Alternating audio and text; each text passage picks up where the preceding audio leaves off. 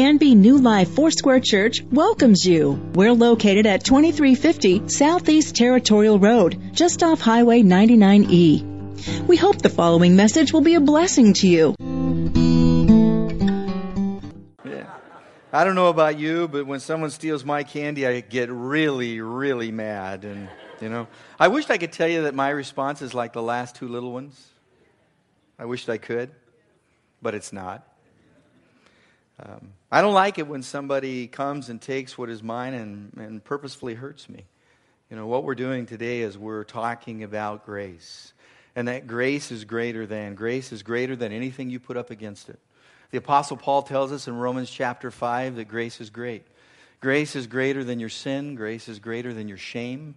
Grace is greater than your secrets. Grace is just greater than. It's a beautiful truth that God's grace is greater than all the stuff in our lives. And, I love talking about grace. On one hand, I love to talk about grace and what it means to me. On the other hand, it's really frustrating to try to explain something that can't be explained.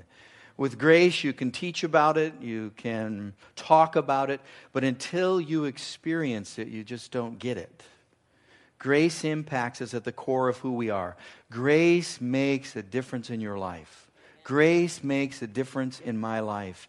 It's like we have all been sentenced to life in prison and then we have been set free. It's like all have been diagnosed with this terminal illness and then someone comes up with a cure. It's like all of us have racked up this incredible debt and we don't have the ability to pay it off, and then someone comes along and they forgives us our debt. That's grace. That's how grace works in our lives. So here's what we're going to do today. We're going to flip the grace coin over and we're going to look at messy grace. We're going to look at uncomfortable grace today, because when you're on the receiving end of grace, it's all good. But when we're talking about grace, it gets a little messy. Grace is a lovely concept as long as we aren't talking about the person who purposely hurt us. As long as we stay away from the person who has done something wrong for us, against us. Someone who has taken something of ours, like the father who berated you, the spouse who cheated on you, the boss who fired you, the friend that betrayed you. Grace is a fine idea as long as you're on the receiving end. But when it's up to you, there's a messy grace sometimes that happens when we're asked to extend grace, to give grace. Proverbs 14:10 says, every heart knows its own bitterness, meaning this: we've all been hurt in life. We've all experienced hurt. We've experienced pain. We all carry around some of those things with us that maybe has happened years and years ago, or maybe as recent as yesterday.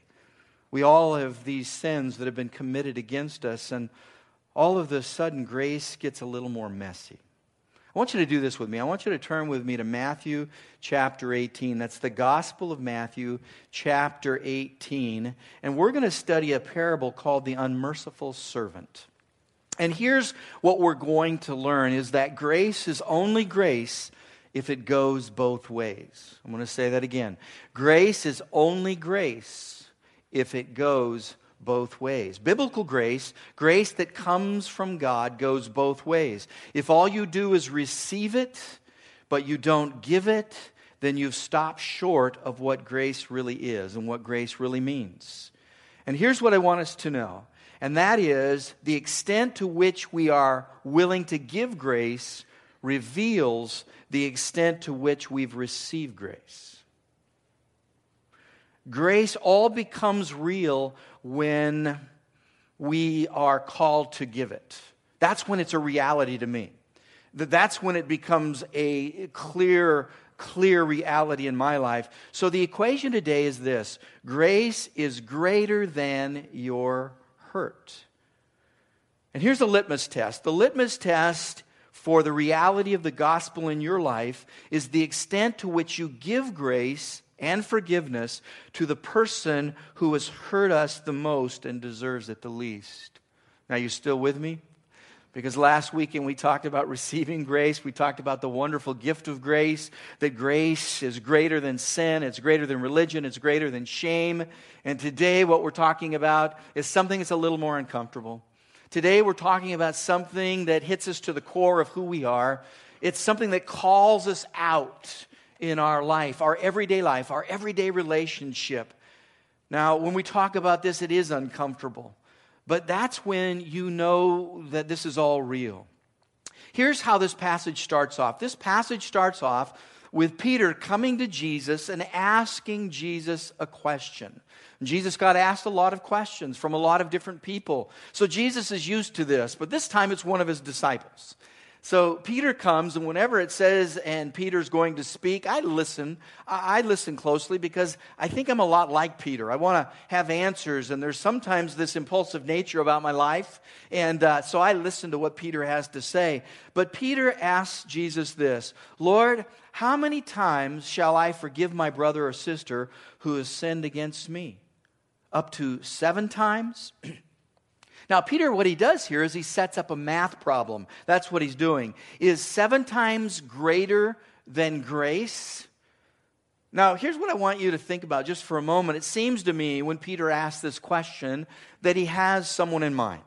I mean, he's asking this question, he's using a particular number, and I think this number may be accurate for him. I think, in fact, that there is a face to this. I think there's a person to this. I think that Peter has gone and he's forgiven someone 7 times. And I think he thinks that he's pretty benevolent here. You know what I'm saying? And the reason I think he's benevolent by using the number 7 is because the rabbinical law says that after 3 times you forgive someone, the 4th time all bets are off. So Peter has gone above and beyond the rabbinical law of his day. He's gone 7 times. And so I'm wondering if he's asking Jesus like this, Lord, how many times do you forgive someone? Because, I've done it 7 times. And I know the law only says 3, so aren't I a good boy? I wonder if that's what was going on in Peter's mind. Peter seems really gracious with this formula, doesn't he? And I wonder if Peter, again, had someone he was thinking about, someone who had hurt him. Not just once, not just twice, not just 3 times, but someone had hurt him 7 times. I think Peter's question is a good question. I look at this. How far is too far? How much is too much? When does grace run out? When is hurt greater than grace? And then Jesus answers his question and says, I tell you, not 7 times, Peter, but 77 times. What's Jesus saying here? Jesus is saying that grace is never less than, that grace is always greater than. And then our response at times is, well, Jesus, you really don't understand. You don't know how deep this pain is. You don't know how long I've lived with this pain. You don't know how I hurt, how broken I am, how messy I am inside. You see, we might acknowledge this to be true even. We might come and say, yeah, I get that with my head. I understand what Jesus is saying with my mind. I understand Scripture. I understand what I think grace is and the equations of grace mathematically. But emotionally, it's hard for me to get my arms around this one. Emotionally, it's really difficult for me to get to that place where I hear what Jesus is saying and I really believe what Jesus is saying and I really practice what Jesus is saying. It's just so hard. It may be true, but it's sure difficult, and it sure doesn't feel true when we listen to the words of Jesus, that we've been hurt 7 times or even more.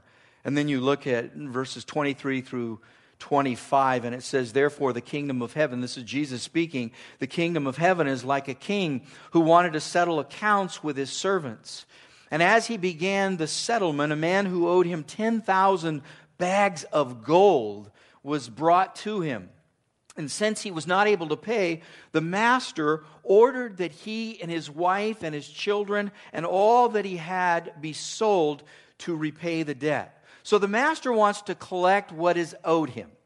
What is owed him is 10,000 bags of gold. That is a lot of money. In fact, it's equivalent to about $150 million today. If you were to translate it out today, it's about $150 million. Or in another way, you can say this: it was 10 times the national budget for the people of their day. It's a huge number. It's an astronomical number. So Jesus paints this picture that tells us there's absolutely no way this amount will or can be paid. Do you see what Jesus is doing here? He's putting this number out here, and he knows nobody can reach it. He knows this is astronomical. He knows that not even the richest person can actually pay this back. And so he uses this amount in this parable.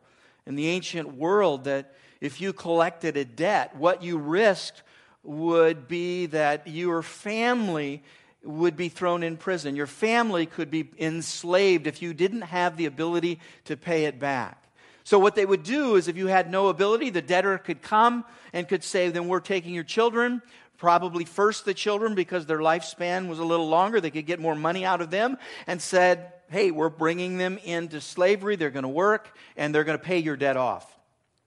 And when they didn't think that was enough, they would take the whole family. When they didn't think that was enough, they would seize property. This was a brutal time. This was a brutal day. And the people who were listening to this parable understood clearly what Jesus was talking about. In fact, they may have had some of their family and friends experience the same thing from somebody they owed money to. So this was hitting close to home. And clearly, this parable is meant to reflect our standing with God. That all of us have sinned, and that sin has racked up this incredible debt that we can never repay, that we can never do enough to make it right, and the wages of sin is death.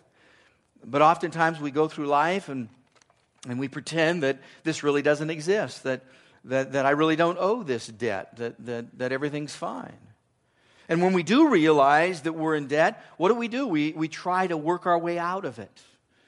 We try to do what we talked about last week. We try to do enough good deeds so the account will come up and be even, so the books can be clean, so all of that can be wiped away. And we recognize that the balance never takes place, that we can work all we want, we can be as religious as we want, and we're never, ever going to pay that debt off.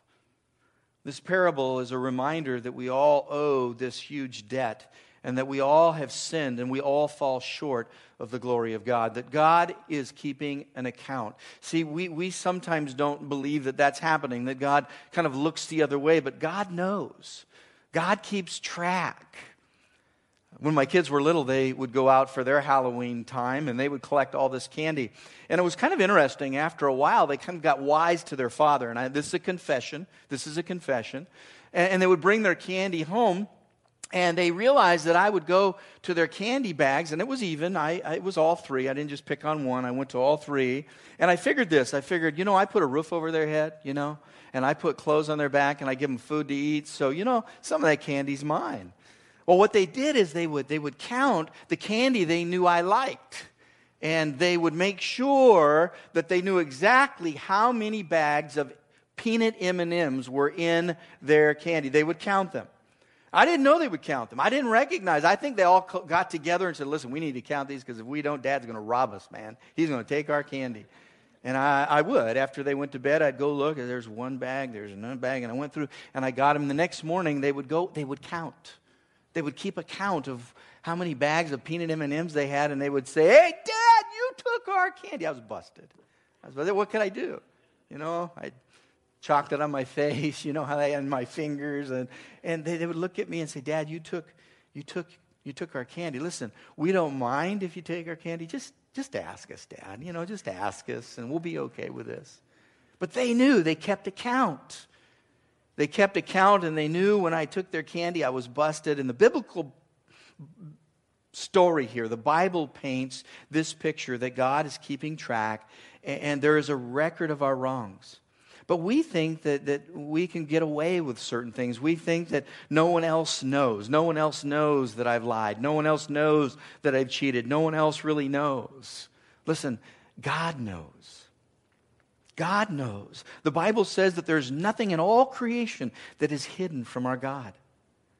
That we have this huge debt and we can't pay it off. And then the parable continues to unfold in verses 26 and 27. It says, "At this the servant fell on his knees before him. 'Be patient with me,' he begged, 'and I will pay back everything.' The servant's master took pity on him, canceled the debt, and let him go." The servant begs his master and he says, "I'll pay it back. I'll pay everything back." Well, no, he won't. That's ridiculous. He's never going to pay this back. He can't do this. He has no ability to pay this back. This is $150 million. The servant has no possibility, no chance to pay this amount back. And then it says that the master had pity on him. Some of your translations say mercy, had mercy on him and canceled the debt, and he let him go. $150 million. It's this incredible act of grace. That what Jesus is teaching here is that grace is greater than. That grace is greater than anything you can throw up against it. This is an incredible act of grace. He doesn't extend a note. He doesn't lower the monthly payment. He doesn't say to him, well, just give me interest only. He cancels it. He cancels the debt. Now, I want you to look at two phrases right here. Two phrases, canceled the debt and let him go. When you see those two phrases, what you might want to know is when you translate those into English, both those phrases come out with the same word. The same word is forgive. It's the same word. That's what Jesus is saying here. He's just saying it in different ways. And it says here that Jesus forgave, or the master forgave. And then we look at the story and it goes on a little further, but it takes this disturbing twist. Because you would think that if someone had a debt canceled of $150 million, that they would be benevolent, that they would be gracious, that they would extend grace. And so you go on and you read the story in verses 28 through 31, and it says this, "But when that servant went out, he found one of his fellow servants who owed him 100 silver coins. He grabbed him and he began to choke him. 'Pay back what you owe me,' he demanded. His fellow servant fell to his knees and he begged him, 'Be patient with me, I will pay it back.' But he refused. Instead, he went off and he had the man thrown into prison until he could pay off the debt. And when the other servants saw what had happened, they were outraged, and they went and they told their master everything that had happened." Okay. This is a bit bizarre, isn't it? This, when you read this, it's disturbing. 100 silver coins amounts to today $20. That's what it amounts to today. So the guy who was forgiven $150 million refuses to forgive $20. And notice that both men were asked for the same grace from their master. When you look at it, you can compare verse 29 with verse 26. Both of them, it says the same thing. They both fell to their knees and said, "Be patient with me and I will pay it back." Their plea was the same. What they asked from their master was exactly the same. They just came and they begged. And the first man who owed $150 million, what happened? He received grace. He received great grace. You would think that the first man would extend grace and forgive the $20 debt. His was forgiven $150 million. Of course he's going to forgive someone else who only owes $20. Of course he's going to. He was shown mercy, and you would think that if you're shown mercy, you would give mercy. But he didn't. He refused and had the man thrown in prison. Now there's a verse here that oftentimes we overlook because we get pretty involved with this story, and by now, we're looking at this story going, my goodness, what's happening here? What's going on here? Especially if you've read it for the first time. But I don't want you to overlook verse 31. It's easy to get lost in the story. Verse 31 says, when the other servants saw what had happened, they were outraged, distressed, deeply saddened, whichever translation you have. And they went and they told their master everything that had happened. Jesus says that the fellow servants are the ones who reported him. The fellow servants saw how much grace had been extended, and the fact that this guy refused to give it, it says here that they were outraged. They were outraged at their fellow servant. Why? Really, when you think about it, it's really no business of their own, but it is. They were outraged. They were so upset because they all lived in community. They lived in community where they have this master who does not treat them like a servant. They have a master who treats them like a son and like a daughter. That's the kind of master that's being portrayed here in this particular parable, where they have this master who is incredibly benevolent, who is incredibly gracious, who is incredibly generous, and they all live in community. And when one of their own receives grace but refuses to give it, this is a big problem to the community. This is a big problem. They are outraged. And this is an appropriate response, because when we see in our community someone receive great grace but then refuses to give it, that creates outrage. That creates sadness. In community, grace doesn't work when we receive it but refuse to give it. When we see someone who has received grace and then they turn around and they're judgmental to others, that's deeply disturbing. When we see legalism set in, and we try to make ourselves feel better about ourselves by imposing rules that don't even exist in the Bible, that is a problem. That's a problem in community. There's a sickness. And Jesus is pointing this out to us. So within the parable of grace, there's also a call for some righteous outrage, for righteous indignation. That as a church, we are not okay with ungrace. We're not okay with that. We aren't okay when one of our own is judgmental or legalistic. It's not okay. It's not okay. It's not okay when someone comes into this church, into this family, and they may be different than we are. They may be broken. They may be a mess. There may be hardships in their life. And if we treat them less than, it's not okay. Because that's us. That is us. This is all of us. So you see in this parable a community who reflects the master's heart. That's what you're seeing here. You're seeing these servants who see this discrepancy in this other servant's life, and what do? They go report him, and the master is outraged as well. And what you're seeing is this reflection. The servants that reported and the master, there's an equal heart here.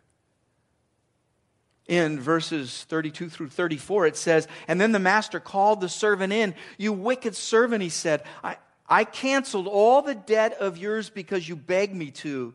Shouldn't you have had mercy on your fellow servant just as I had on you? And in anger, his master handed him over to the jailers to be tortured until he should pay back all that he owes. Well, that's going to take a long time. $150 million. That is going to take a long, long time, especially if you're in prison. It's very difficult to pay back $150 million when you're free. How long will that take? That will take forever. It will never happen. It will never happen. He'll never pay it back. He will spend the rest of his life in prison with this overwhelming sense of guilt for what he's done. That's what he's going to live with. He is going to live with that. And do you know what that is called? That is called hell. That's what it's called. This parable is not vague. This parable is not unclear. You know, there are a lot of parables that when you're reading them, there's that hidden treasure, and they're parables because of that Jesus is hiding some truths and parables, and he's waiting for his listeners to find the answers, to go on a hunt to find the answers. This is one of the very few parables that Jesus is absolutely clear about what he thinks, about what he feels, about the heart of God. He doesn't hide anything here. There's no ambiguity here. None whatsoever. And so what does he do? He ends the parable with a very clear message in verse 35. This is how my heavenly Father will treat each of you unless you forgive your brother or sister from your heart. You know what happens immediately when I hear that? And maybe the same thing happens to you. I push back. I say, hey, wait a minute. Wait a minute. This is kind of harsh. You know, I've been hurt, and it is deep. And Jesus is saying this in this parable, but I want you to know this. I know that there's profound hurt, but I'm not saying this. I am just reading what Jesus says. I'm reading to you what he says to you and what he says to me, what he's spoken to my heart. We're all in the same boat. We've all been broken. We've all been hurt. I'm in the same boat with you. You're in the same boat with me. We're together. This is community. Jesus is saying it's not enough just to receive grace. You must give grace. You know my response to that? Oh, it's not fair. Wait a minute. This person owes me something. It is not fair. I want an account. I want to take care of this. I know that person or persons who hurt me, who hurt you, they owe us something. It's right here in this parable. It's in black and white. You can read it. When someone steals your candy, they owe you something. When someone takes something of yours, they owe you something. When someone purposefully hurts you, they owe you something. They owe you at least an explanation.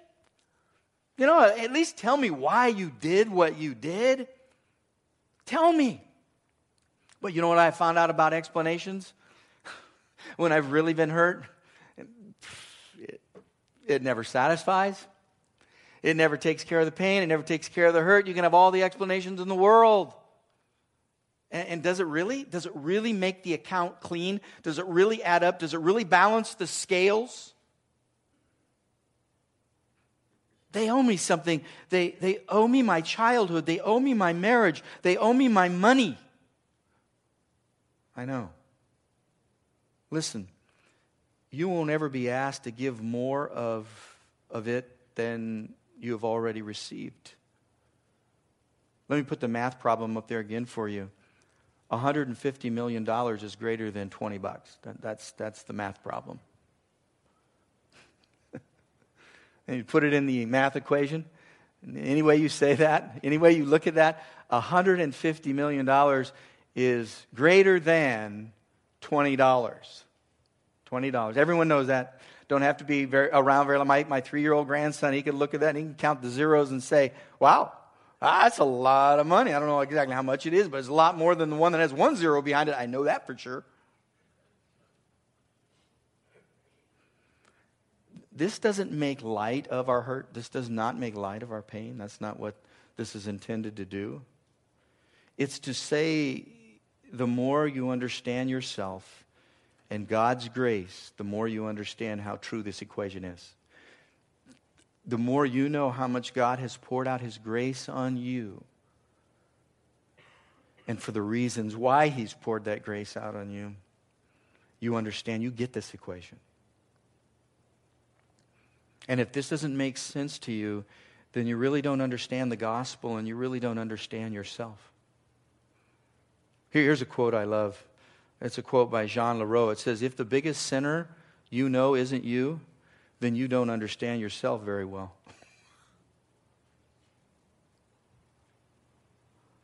Wow. Well, Lord, I'm a sinner, but I'm not a sinner. I'm not one of those kind. By just saying that, I sinned. It's called self-righteousness. That's called pride. That's called religion. There was a time that I would push back on this statement. There was a time that I would distance myself. Maybe they're talking about someone else, but it surely couldn't be me. That's not who they're talking about. I even read 1 Timothy chapter 1, verse 15, where the Apostle Paul is talking to his young protege, and he's saying, Timothy, I want you to know something. I am the chief of sinners. I am the worst of sinners. And you know how we explain that in our churches today? You know how we'll try to justify that? Oh, wow, yeah. Well, Paul was talking about what he had done in the past. Paul was talking about the fact that he murdered and that he was a scoundrel and that he was just very religious. And that's what he's talking about. Now, you can't say that because when you read that in that context, in that text, it is a present tense verb. I am the worst of sinners. Not I have been the worst of sinners. I am today the worst of sinners. Paul knew himself. Paul knew the grace that had been greatly extended to him. I love what Colossians 3:13 says. It says, bear with each other and forgive one another. If any of you has a grievance against someone, forgive as the Lord forgave you. I want to give you a few quick equations here as we wrap things up. And I hope this leads you to grace. I hope you choose grace, because these are these equations that we need to look at to have this make sense to us. First of all is this: grace is greater than repayment. When we've been hurt, that's really what we want to do. We want repayment. We want to do this. Repayment says this: they have to make it right. They've done this and they have to make it right. And I understand that. I get that. They have to make it right. They have to make it right. And as I said earlier, can I tell you this? Even when the attempt is to make it right, it always will fall. I don't know very many places where it is ever enough for the depth of pain that someone has experienced just to hear words come back. I don't know. Does that really add up? Does that really make a difference? They have to make it right. And then the second one is grace is greater than revenge. Revenge. I find out something about myself because, a lot of times the movies I like are the revenge movies, where someone has done somebody harm and then they go after them. Guys, okay, yeah, all right. And I think, wow, I like that. I like somebody getting repaid here, And I realize that that's part of my nature. I realize that when I get hurt, what I want is I want repayment. I want revenge. That's what I want. Don't talk to me about grace. I don't want anything to do with grace. No. I don't want to hear it. Don't tell me about grace. What I want is I want revenge. The emotion is so strong. And here's what revenge says: I am going to hurt the person the way that I have been hurt. That's what revenge does. Now, I want to tell you something about grace. Grace, when you give it, doesn't make the pain go away. See, sometimes we think, well, if I give grace, well, then all the pain will go away and everything will be fine and dandy. No. In fact, sometimes grace means you live with pain. Sometimes you live with hurt. That's what grace means. And then here's a third one. Grace is greater than resentment. Grace is greater than resentment. I'm going to quietly become more and more angry. That's what I'm going to do. I'm just going to be passive aggressive. I'm just going to camp out here. I'm living right here in resentment, and you aren't moving me off this. Nobody's moving me off this. This is where I am staying. And in fact, it becomes your house. It becomes your comfort zone. It becomes where you live. Listen, the key to giving grace is to stop thinking about what's been done to you and start thinking about what Jesus has done for you. That's the key. That is the key. And here's how we're going to close today. I want to close this way. And if you remember last weekend, we had a time of worship response, of reflection. I want to do the same thing with all of us today. And this is what I would like us to do. I go through the Psalms. I read the Psalms, and and I don't. Maybe you've done this, and tell me if you have. You won't have to raise your hand. It might be too hard to do that, but I'll tell you. I'll confess.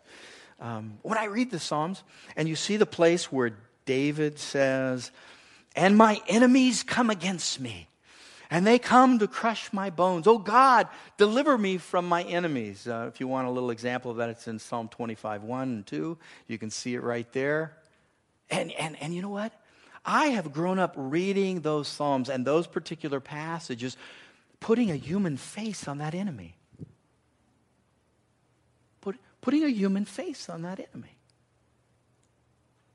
And I didn't know how to do this any other way.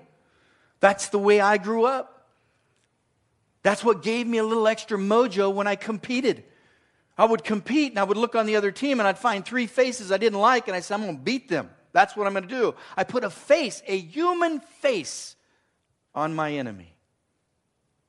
Recently I was reading Psalm 25 verses 1 and 2, and the Lord said, Why do you put a human face on that? I didn't have an answer. It's just the way I've done it. That's the enemy, human, face, it all. That's the way that's my equation. That's my formula. And just in my quiet time, the Lord says, your real enemy is not attached to a human face. You know who your real enemy is? Your real enemy is repayment. Your real enemy is revenge. Your real enemy is resentment. Your real enemy is unforgiveness. Your real enemy is bitterness. Your real enemy, that is what you should attach in the Psalms as being your enemy. You want to talk about a breakthrough of grace, sitting alone in a quiet time? That was it. I replaced the human face. I took the human face off of it and said, Lord, oh God, forgive me. Unforgiveness is my enemy. Resentment is my enemy. These are my enemies. They're an enemy to what?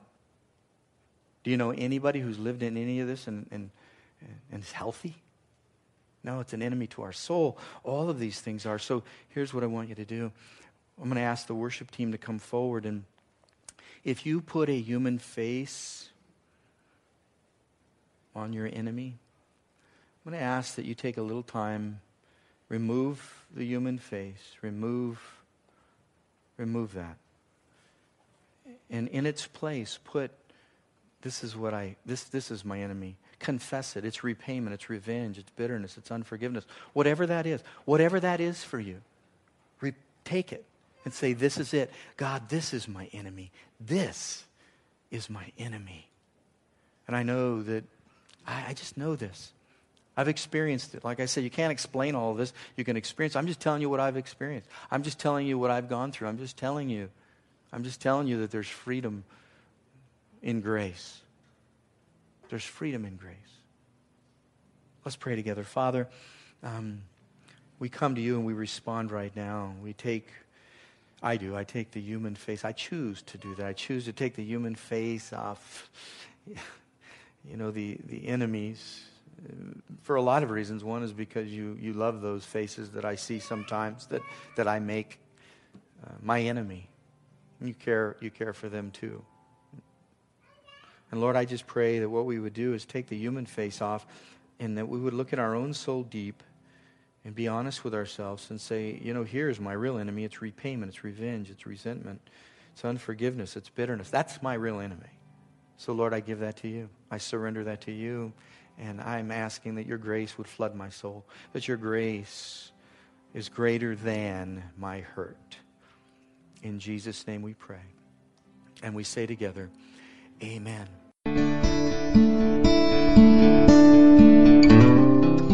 You can contact the church office Tuesday through Thursday from 9 to 5 and Fridays from 9 to 3 at 503-266-4444. Please visit us on the web anytime at canbyfoursquare.com.